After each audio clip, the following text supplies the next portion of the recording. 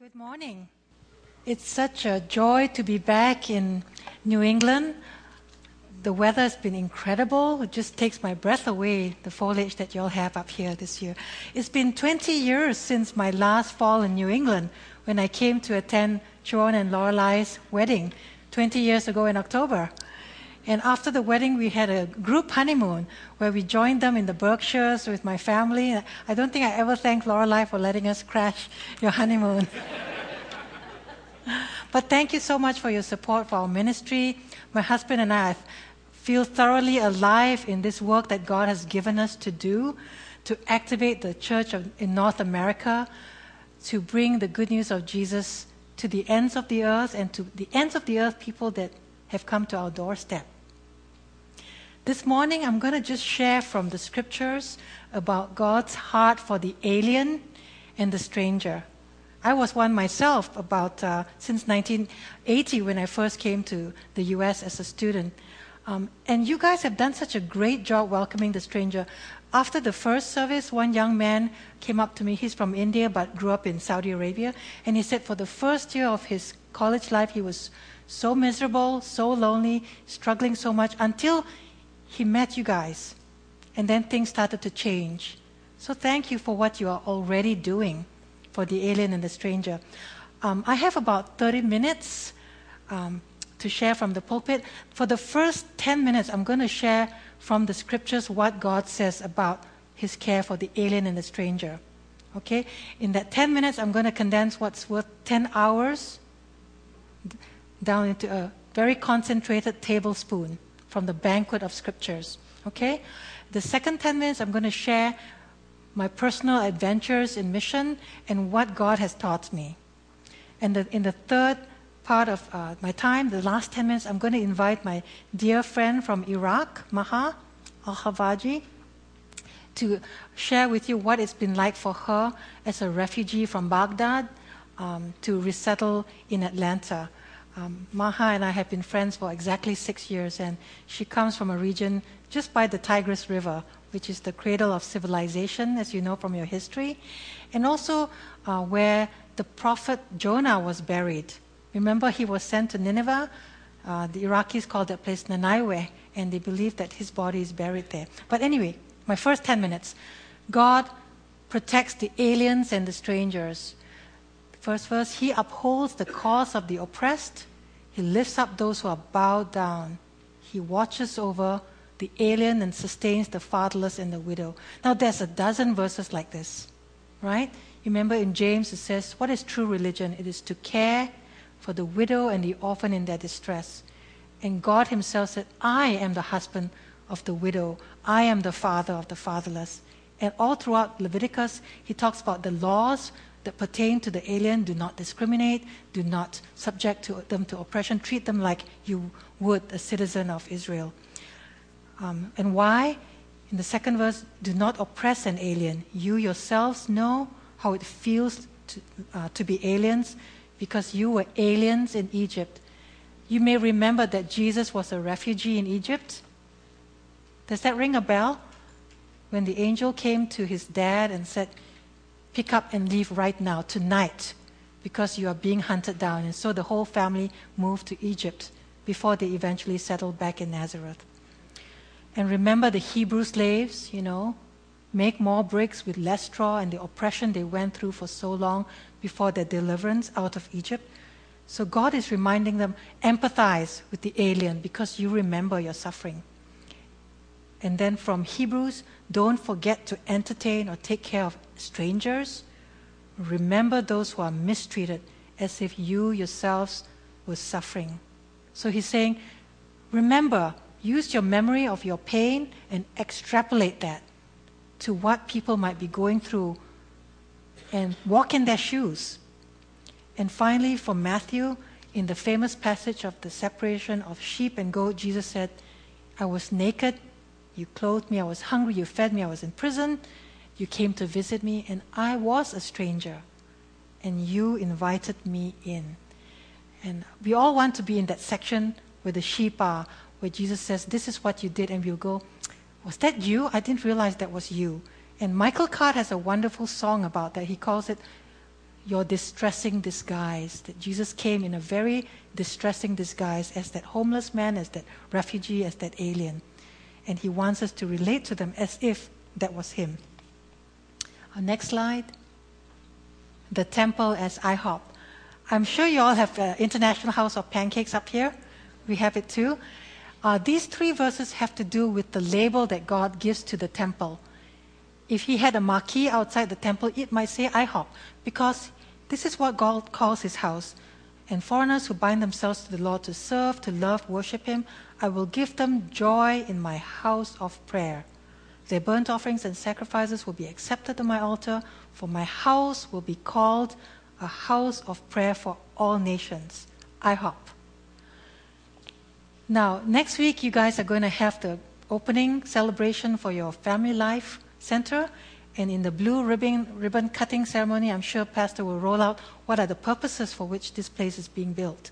Now, when King Solomon was faced with the same situation in his prayer to dedicate the temple, this is what he said. He prayed for the foreigner. He said, God, as for the foreigner who doesn't belong to your people Israel, but has come from a distant land, when he comes and prays toward this temple, hear from heaven and do whatever the foreigner asks of you, so that all the peoples of the earth may know your name and fear you. So in his purpose for this temple, definitely he was setting a place. In fact, it was called the courtyard of the Gentiles. This temple was structured in such the courtyard of the Gentiles, where they were allowed to come to pray. And then the next layer in is the courtyard for the Jewish women, and then the courtyard for the Jewish men. And then, as it gets closer, it's the Holy of the Holies. And in this courtyard that was dedicated for the Gentiles is where the money changers set up shop. Okay, you remember the passage where Jesus cleansed the temple? The first time you see Jesus actually doing something physical with his anger. He took a whip and he chased the animals out, and he overturned the tables. Can you imagine? I think we would be horrified if we actually saw that happening. But what was happening is they had converted the courtyard of the Gentiles to a place where currency was being exchanged. And it's a noisy place. In the parts of the world where we come from, shopping is not a quiet thing. We are bargaining, And these people, they were cheats. They were charging many times more to buy a dove or a sheep or a goat, and changing much more than the correct currency rate. For the foreigners, there were money exchanges there because of the foreigners that were coming to exchange money so they could bring in their tithe probably, or buy the animals for sacrifice.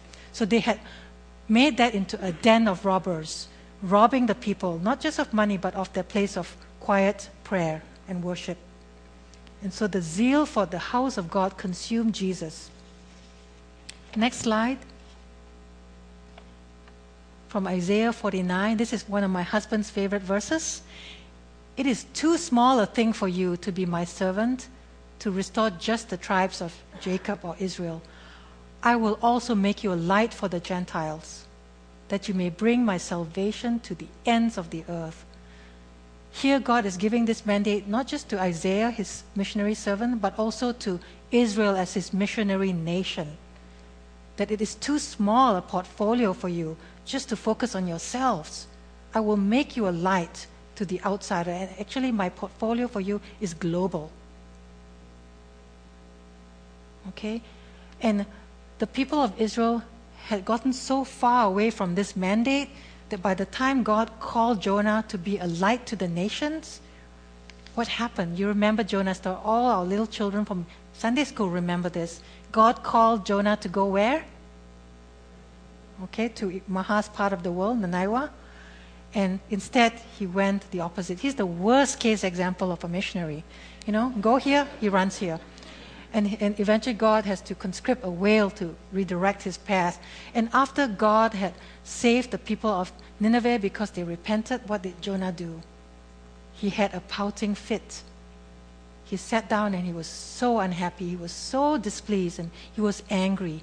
And he said this to God, "Oh Lord, isn't this what I said when I was still at home? That's why I was so quick to flee to Tarshish," I think it's Spain. "I knew that you were going to be gracious, compassionate, slow to anger, abounding in love, a God who relents from sending calamity." In other words, he's saying, I just knew how you're so predictable. I just knew what you were going to do. If I were to preach the good news, this is what was going to happen, and you did it. Now I just want to die. Just kill me. I just don't even want to live. I'm so depressed. He was really appalled that God would show generosity and grace to his enemies. And they were enemies for good reason. I think these people were the same people who brought the Israelites into captivity with fish hooks in their mouth. They did many terrible things. And so out of that hurt and bitterness and anger, he was not happy that God was extending a hand of salvation to these foreigners. Next slide over. The church is the only club that exists for the benefit of its non-members. Here's why we say this. Do you remember the first sermon that Jesus ever preached? He had just been tested in the wilderness, 40 days without food, and he emerged out of that victorious over Satan. He was filled with the Holy Spirit. He goes back to his hometown, and he read from the passage in Isaiah, "The Spirit of the Lord is upon me. He has anointed me to preach good news to the poor, to proclaim captive to the liberty to the captives, sight to the blind." And everybody was just amazed. They were raving about his sermon. But towards the end, he pushed a button and they went ballistic. They were consumed with a blind rage, and they dragged him out of the synagogue, out of the edge of town, and they were going to toss him over the cliff and have him murdered. This was a man who grew up in this town. They know his cousins, his brothers, his parents, and they were ready to kill him at the end of his sermon because of this passage. He said, "I tell you the truth, no prophet is accepted in his hometown. I assure you, there were many widows in Israel in Elijah's time when the sky was shut for 3.5 years and there was a severe famine. Yet Elijah was not sent to one of them, but he was sent to a widow in Sidon, outside of Israel." Elijah was sent to a foreigner. Not only that, there were many in Israel with leprosy in the time of Prophet Elisha, and yet not one of them was cleansed. Only Naaman, was Arab, the Syrian. That was enough, for them to just want to take him out at that point. Because they had forgotten that their mandate was to be a nation of priests. You know this verse, "You are a kingdom of priests," a royal priesthood, that is throughout Scripture also in Old Testament and the New Testament in 1 Peter. You are a kingdom of priests. Can you imagine a nation where everybody's job description is priest, priest, priest, priest, priest? Were they supposed to priest each other? No, they were a priestly unit for the nations. But they had forgotten this mandate. And they had forgotten the original call to Abraham. They say that the Great Commission was first, previewed not in Matthew, not in when Jesus left and was about to leave and say, "Go therefore and make disciples to all nations." The Great Commission was actually in Genesis 12. When God told Abraham, "I will bless you, I will bless you, I will bless you." It says it 5 times. And that's the top line. "I will make a great nation for you. You will be a blessing. I will bless those who bless you," 5 times. So that, and here's the bottom line, so that all the peoples on earth will be blessed through you, through the seed of Abraham, through which salvation will come to the world. We like to focus on the top line and we forget the bottom line. Again, in Psalm 67, many churches use this verse as a benediction. May God be gracious to us. May God bless us. Make his face to shine upon us. Give us peace. But it doesn't have a period at the end of that sentence. It's actually a comma with the "so that," the bottom line, so that your ways may be known on earth, your salvation among all nations. So this heart for all nations is actually from Genesis to Revelation. At the end of Revelation, we see this picture of the multitudes beyond number from every tribe, every tongue, every nation. Okay? God wants the global worship because his agenda is global, and he has chosen us to be that conduit of blessing. So when we pray, let us focus not on asking God's blessing, but ask God, would you just make me that conduit to just flow your resource, because we have been blessed for the bottom line, to be the blessing. Okay? So 10 hours in 10 minutes. You did well. Let me tell you some of our adventures in this wonderful thing that God has called us to do. About 10 years ago, my husband and I came to the realization that most of our hospitality has been very tame. We just reach out to people who are fun to be with, and enjoyable and safe. We started to pray, God, will you just help us to take a little bit more risk? Here's why, because there is no growth in your comfort zone, and there's also no comfort in your growth zone. And, John Ortberg's book says it all in the title. If you want to walk on water, you got to get out of the boat. I love books like that because I don't have to read it to know the main point. I got it. So I've always been drawn to this idea of living on the edge so that you can see God showing up. God only shows up in the most extreme situations, it seems to me. His miracles are safe for the most desperate situations, for the barren woman. Because out of barrenness, then you can see the miracle. Out of extreme situations, you see the glory of God. And so we started to pray like this. And very soon after that, God started giving us more challenging people to host in our family. One of these men was a man from Mexico named Tarcisio Lopez. The way our life intersected with him was not by choice. My husband, on a very freezing day in December, was walking home from work, and he ran into this man who was walking in the same direction, huddled over, freezing, and he started to talk to this man in his very limited Spanish, and found out that this man does not have a place to stay. He said, where are you living? He said, he's actually sleeping behind a dumpster in like a mechanic shop in our neighborhood. So Mark goes, oh, at least come home to eat dinner with us. So he brought Tarcisio home, and was I jumping for joy? No. I was like so annoyed because we had another guest that we had invited, a man named Clay. This man we never see but once in 4 years. And Clay was coming to dinner, a special guest, and here he brings a homeless man for dinner. I was just irritated. But anyway, as we sat down to dinner, we realized that this was a God appointment because Clay in his voluntary ministry had 7 or 8 years under his belt ministering to the homeless. And he could size up Tarcisio, and at the end of the dinner, he said, this is a good man. He'll be okay if you wanted to invite him to stay with you. But just have a boundary. Just don't have him stay inside your house. Have him stay in your patio. We had put plastic in our screening porch, and we put a space heater and lots of blankets, and so that's where Tarcisio lived throughout the winter. And then in the summer, we moved into the garage and so on. But God really blessed our life with Tarcisio for the 10 months he was with us. We didn't know he was a landscaper, and our garden never looked more beautiful. I mean, just amazing. He was the hardest worker I'd ever seen. And we would find him jobs with people in our congregation, yard work, and he would work really hard and they would be blown away. Then he would come back and work on our yard. And he was so grateful for the help that we tried to pay him for his work, but he says, my wife, says, do not receive money from these people. Don't you dare receive $1 because of their hospitality to you.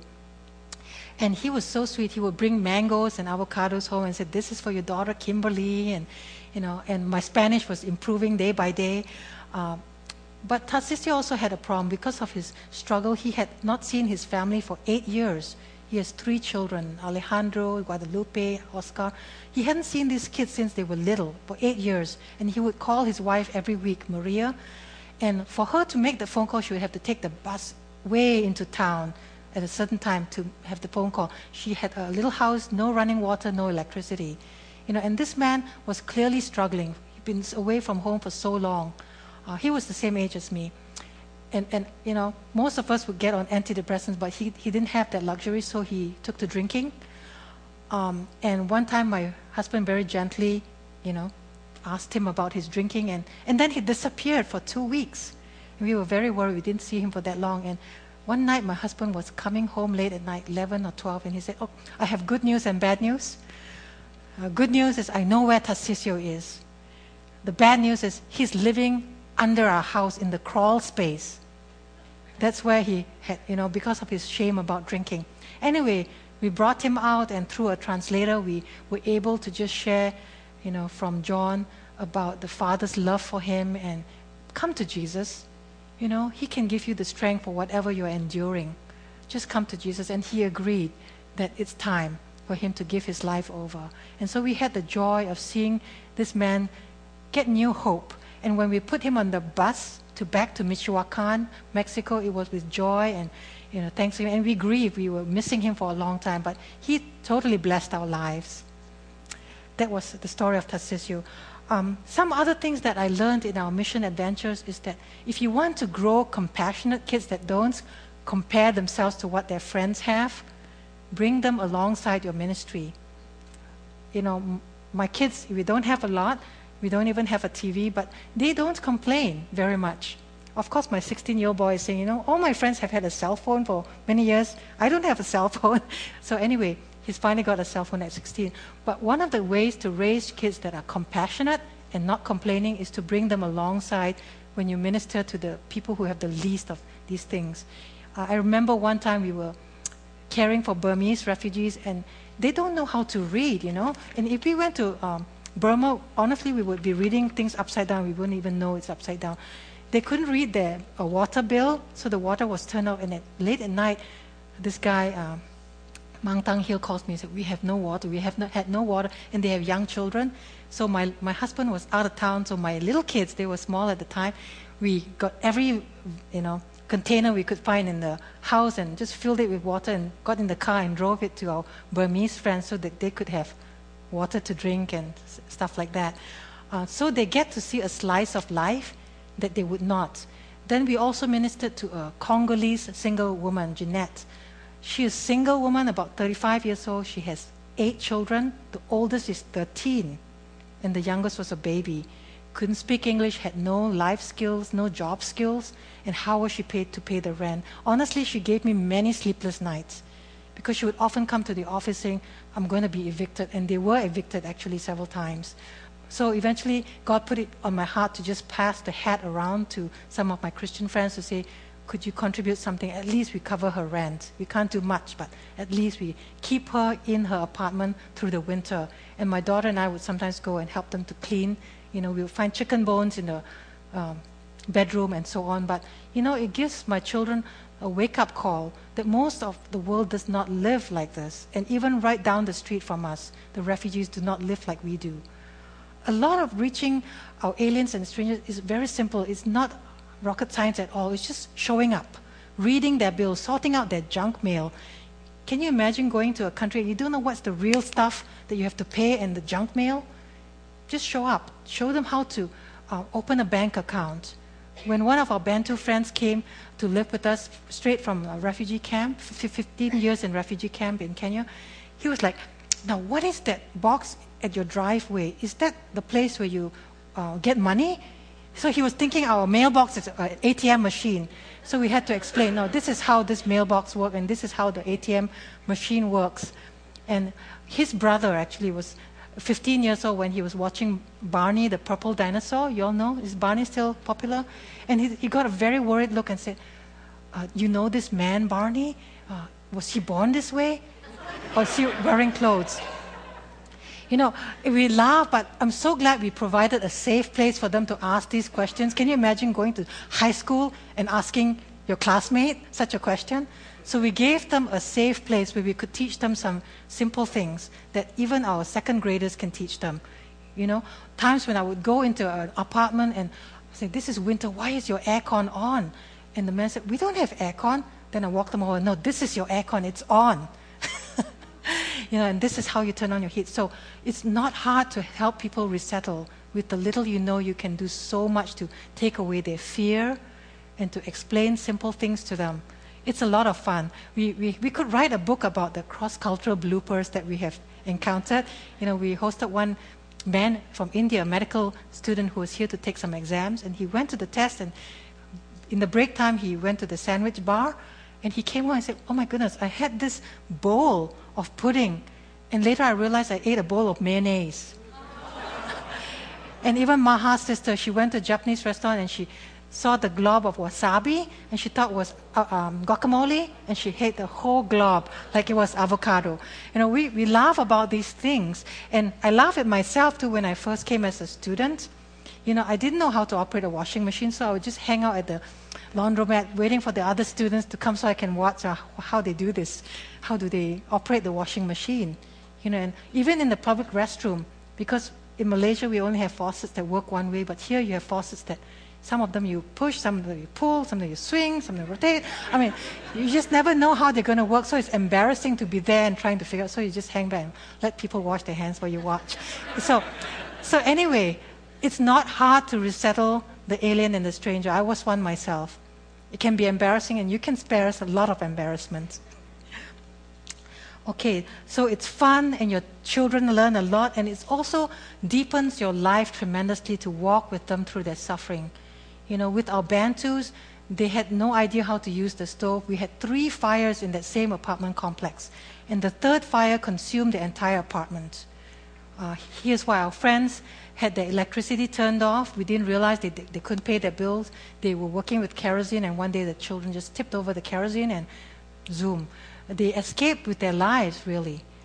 And one thing the Bantus do, instead of wallpaper, they hang fabric that's colorful and beautiful, but the fabric along the walls just caused the fire to spread quickly. You know, so sitting with them and just suffering with them, why did Allah do this to us? They would just grieve and couldn't understand from a spiritual standpoint why God had let them down. And I was telling them, you know, actually God didn't do this to you, but here's how God will redeem, and my church will walk alongside you. In one weekend, we collected enough furniture to replenish, and then some. We moved them to a new apartment, you know, with a lot of our kids' help, teenagers helped to move them, a family of 10 children. We moved them because of the fires that consumed. So walking with them alongside their grief, and many of our refugees, their families are still in harm's way. Cousins, uncles being blown up by car bombs, by suicide bombers, on and on. The trauma is there. One Burmese woman, the only breadwinner in her family, was killed in a bus accident in Malaysia, and he was supporting 6 of her sisters. And now they had no means of support. A 22-year-old man killed when he was a refugee in Malaysia, and just collecting money to help tide them over these difficult times, you know, walking them through their sorrow and their trials, and also the joy. There's so much fun. You learned about their customs, their foods. You include them in their celebrations like Thanksgiving. When I was a student, I remember not having a place to go to one Thanksgiving, and then going to the grocery store, and you see people laden with their carts, and they look so harassed and unhappy because there's so much work to do.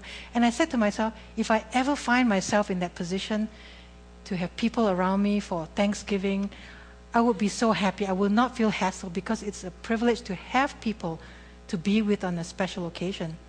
People to cook with, you know, people to plan for. That is a privilege. And so that's how I see my vacation, my holiday sessions, to help make sure that nobody is left alone in these times. Another joy that I had recently was to see my Bantu friends. You know, after it's been 9 years, they have come to be able to go to college, to graduate. You know, people who didn't know who Barney was, the same person is now, you know, a graduate of the University of Washington in Seattle, and he told me he wants to work for the FBI. And this is very interesting to me, because he told me the reason I want to work for the FBI is because my people, the men, do not know how to treat the women, and they do wrong things to them, they do bad things to them. And when this same boy, Bilal, was in high school, he was almost expelled from Roswell High because he was sexually harassing a girl on the bus without realizing that it was wrong. And fast forward, 6 years, he wants to find a career where he is an agent of rescue and not harm. And in that trip, I was in Seattle, and here he was with his Bluetooth and his Honda taking me places in his car. Our roles reversed. I had a chance to tell him, this is why our team helped you in those early years, because of Jesus. And Jesus is in the Quran. There are 100 references to Isa al-Masih in your Quran, and you can follow him based on the Quran itself. And he had no idea. He had no idea. So it was just a wonderful bridge, but it took many years of language learning and just the credibility that you get just from giving and loving and walking alongside day by day. So I would like now to introduce my friend Maha. She is from Baghdad. She was a top student in engineering at the university in Baghdad, and because of the war and the danger to her family, because of their cooperation with the U.S. military, the Red Cross, the UN, her family became targets. And so they had to leave within 24 hours, went to Jordan as refugees, and then to Atlanta, where they have lived with us in our community for 6 years. Maha, would you come up? Would you please welcome her?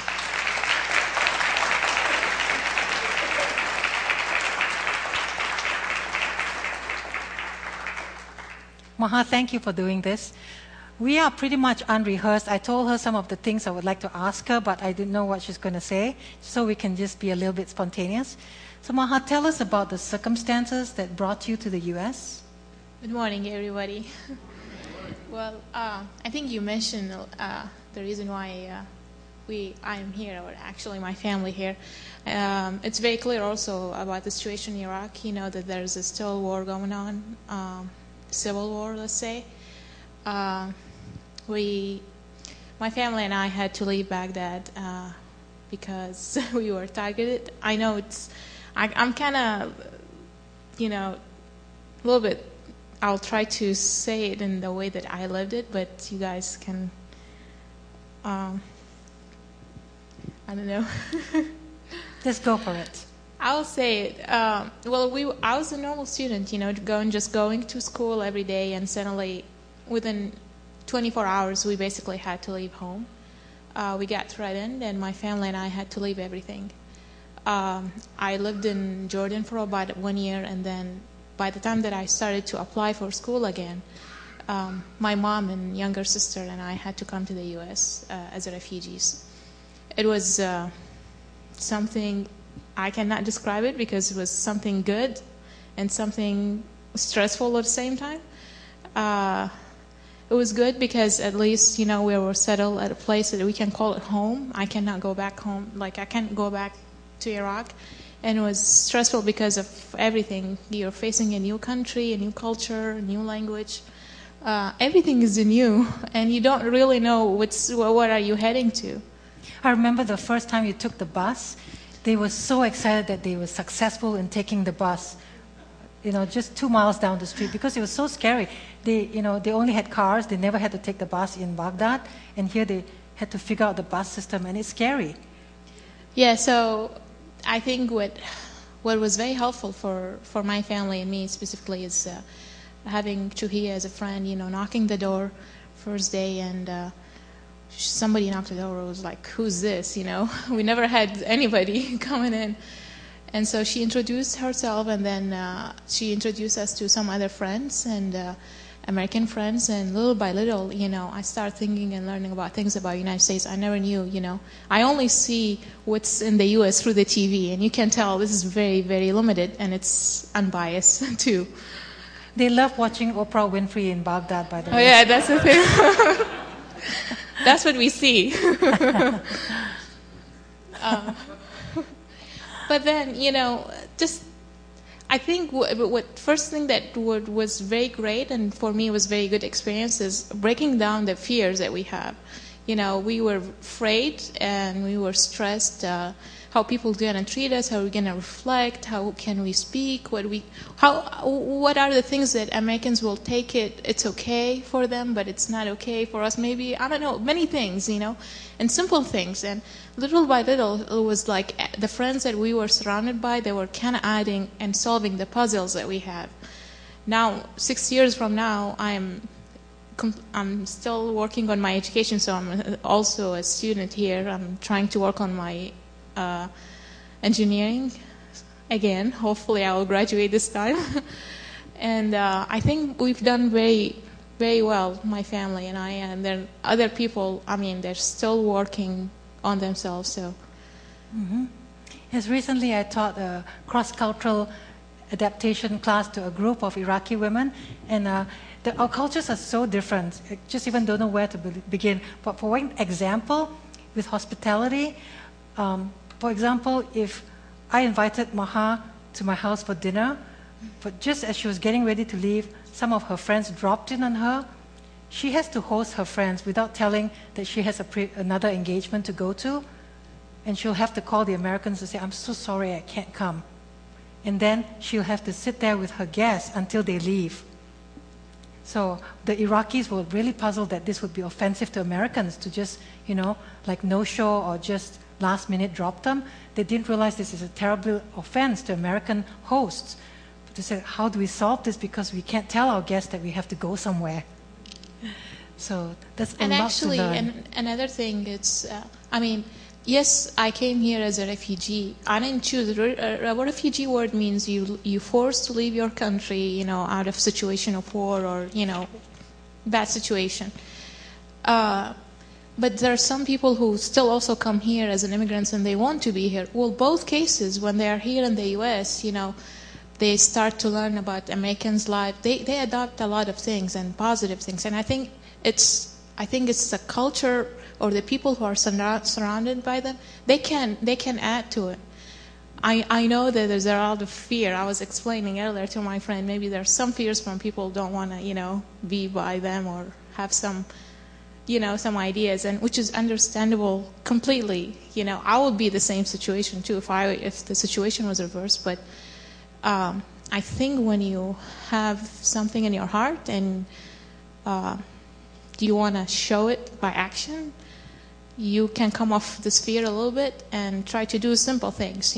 Not a big thing. For example, I still remember Tuhia, came to me and showed me how to ride a bus. I never even had to ride a bus back home. Filling out application for work, I don't know how to do that. I was a student, and students in Iraq, it's unlike here, you don't work when you are a student. You finish your school, get education, and then you're on your own. Taking us to doctor's appointment, translating, At the beginning, my English was not. Until now, you may notice that's why I was nervous a little bit. I'm thinking in English as a second language. I'm trying to overcome that, but sometimes she helped me in explaining things, and she will say some words. I will say, huh? I don't know what she means by it, but, later on she explained it to me. I get it. I understand it. So she helped me a lot in English, and she helped me a lot in understanding Americans and idioms too, something that we are not familiar. Yes, this past week, her boss resigned and left work, and as he was saying goodbye to Maha, he said, "Oh, bye, Maha, stay out of trouble." And Maha was like, "Is he saying that I was a troublemaker?" So many things like that where it could cause a lot of confusion and angst. It just could be a simple explanation. So there's so much you can do. Was it something else? I don't know. What I have right now, I feel I'm very blessed that I've known people who come and interacted with my life and my family and affected me in very good and positive way, I don't think that I am the same person 6 years ago, and I'm thankful for that. I'm changing and I'm learning, and that's all not because I do have the initial to learn, but still it's because the environment about me, people around me helped me to overcome a lot of fears and, and just keep doing what I'm supposed to do, Mm-hmm. Yeah, thanks, Maha. Well, in closing, I just want to say that, if Bill Belichick called you and said, would you want to play for the Patriots? What would you say? You'd be just beside yourself, right? What an honor. I can't wait. I'm going to tell all my friends on Facebook and tell everybody about this invitation. In the same way, God has this amazing team. He wants us to play for Him. From Genesis, He made this plain. I have a global purpose. I have a job for you. This is your portfolio. It's global. Light to the nations. Salt of the earth. Ends of the earth. Bring the good news, the joy of knowing my name. This is His call from the beginning to the end. And you don't need a second invitation. Don't say, oh, I can't be a missionary because I don't feel called. You already got the invitation. It's all over the map, all over the scriptures, not just in Matthew 28 where He says, go therefore and make disciples of all nations. That mandate is throughout the scripture from Genesis, and we don't need a second invitation. So I hope you will jump at the chance when you read that God is inviting you. Come be part of this team. And this is my heart for the alien, for the stranger, for the orphans, for the widows, that the good news, just be spread all over the world. So thank you for inviting us. I've enjoyed being here and look forward to getting to know you.